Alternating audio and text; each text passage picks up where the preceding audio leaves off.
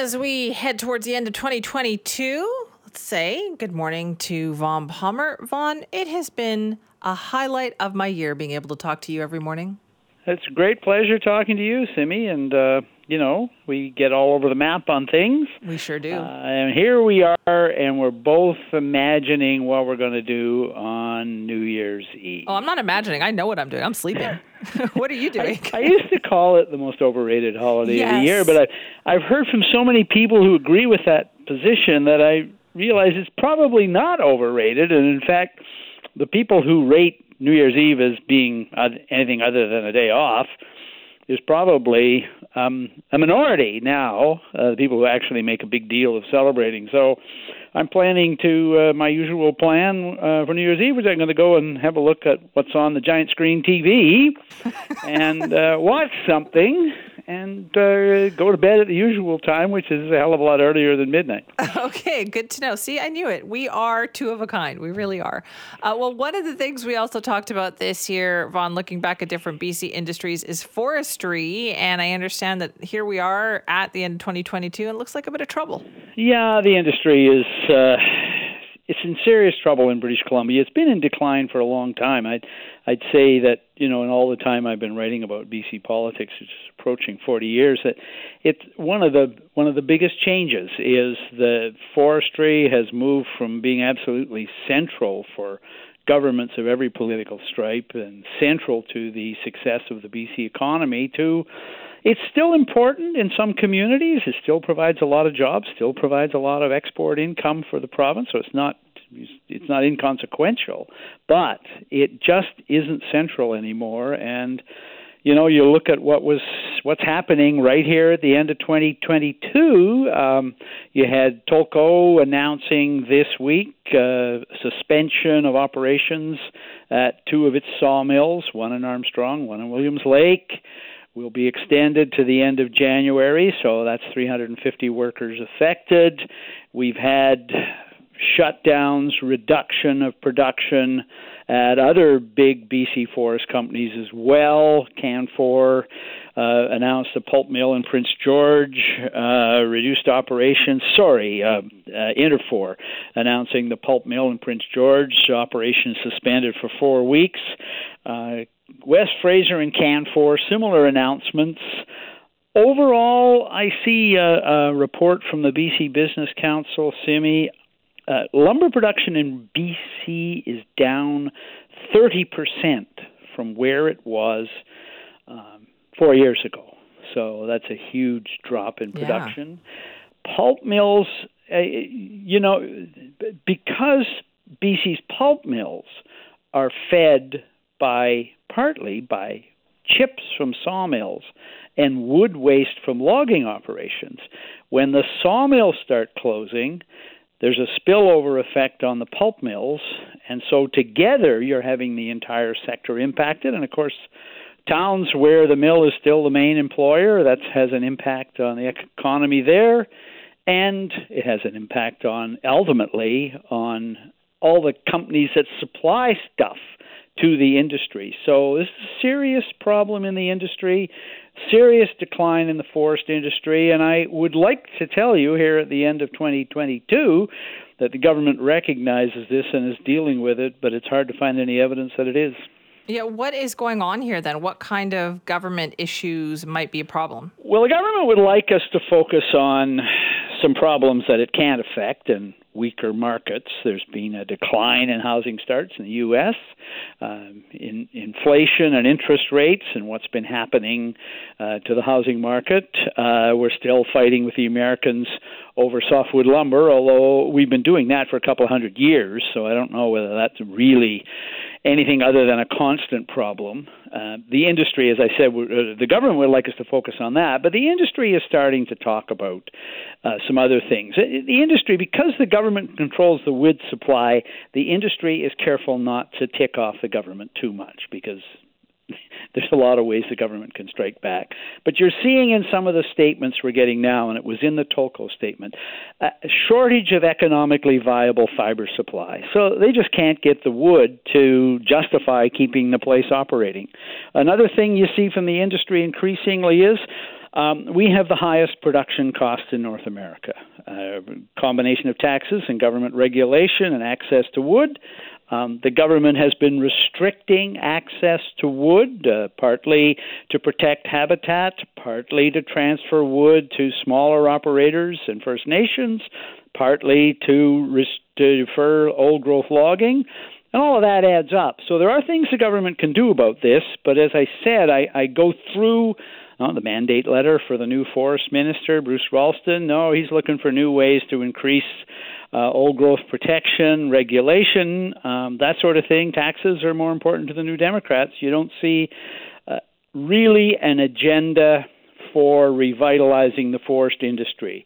They talk about value-added production, Simi, but in the 40 years I've been doing this job, BC governments have been talking about value-added production.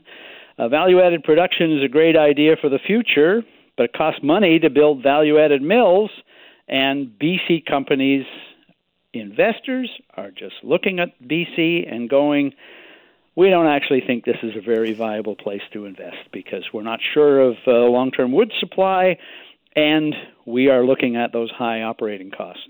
That's so, and when you consider, what the background of the NDP was in terms of forestry and forestry unions, I don't understand. Yeah, I remember having a conversation with Adrian Dix, of all people, about this back when he was leader of the NDP, and he said, one of the reasons, he used to point to the fact that the NDP wasn't the powerhouse in some rural and northern ridings that it used to be.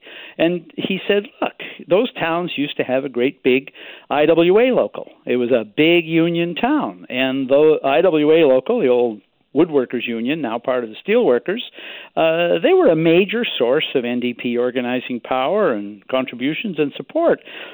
A lot of those mills have declined and phased out and are smaller and don't have the size of the union local anymore. I mean, the last time before the NDP outlawed corporate and union contributions, the steelworkers came up with hundreds of thousands of dollars to bankroll the NDP election campaign in 2017. So one of the consequences of the emphasis on environmental protection, understandable we want to do that, reduced operations, reduced access to wood supply, has been a decline of the NDP's tie to forest unions, because the unions themselves just aren't as big and powerful as they used to be.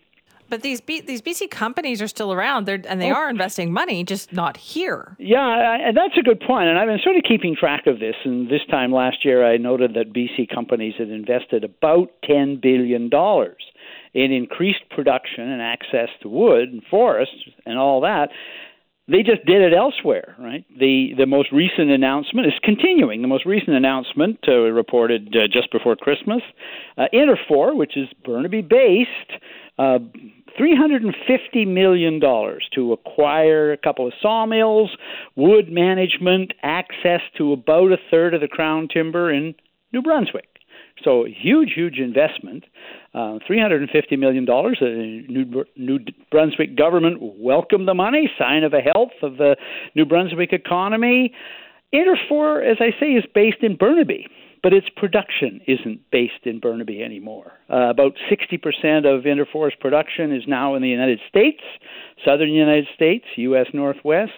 About 25% of it is based in eastern Canada, including the Atlantic provinces. And they're down to 15% here in British Columbia. So they're a BC company. They're headquartered here. They do provide jobs here. But you look at where they're going, they're moving their production out of British Columbia, acquiring production elsewhere because the access is better in the United States. The production costs are lower, and the production costs are lower in Eastern Canada. The production costs are lower in Alberta. We are the high-cost place to invest. And the Interfor you mentioned there, I mean, they're even buying sawmills in New Brunswick. Yeah, that's right. Yeah, that's a big thing. One of the warning signs about all this that I seized on last year is the Crown Corporation that manages the pensions of BC public servants. So the public sector union, municipal employees, teachers, all that. That company bought a forest in eastern Texas and said, we're doing this because we think this has got a future. This is going to bring in a lot of revenue, right? A lot of forests in the U.S. are privately owned, so they bought there. And it's interesting when, forest production in B.C. ultimately underwrites the cost of public sector wages, but there, the company that's managing B.C.'s pensions, public sector pensions, they're investing in a forest in East Texas. That's, not exactly what the government wants to hear, I guess, but is it on their agenda for 2023? I look at the agenda. Yes, they're talking about mass timber construction. Yes, it has promise, and the government is insisting that its own buildings be built with timber. That's good. They're talking, as I said, regularly about value added. But they're also talking about increasing the deferrals of old-growth logging, and old-growth logging still underwrites some production in BC. They're reducing access to wood in some parts of the province for habitat protection. I mean, I look at what the government talks about mostly, and I don't see an awful lot of evidence of a major strategy to increase forest production in BC. The pulp sector last summer proposed to the government a strategy that would lead to an expansion of investment in high-quality paper production in BC, so the high-end stuff, not just pulp, not just paper, right, but high-end. To my knowledge, the government, all they said was, we're studying it. They have not come back. That strategy could lead to several $1 billion of investment in new mills in British Columbia, but the government would have to make some changes, guarantee access to the wood, in order that the producers can be sure that if they spend, $400 or $500 million on a mill, they can get the money back by being ensured they can continue production for some years ahead. All right, Vaughn, thank you. And listen, Happy New Year. Happy New Year, Simi.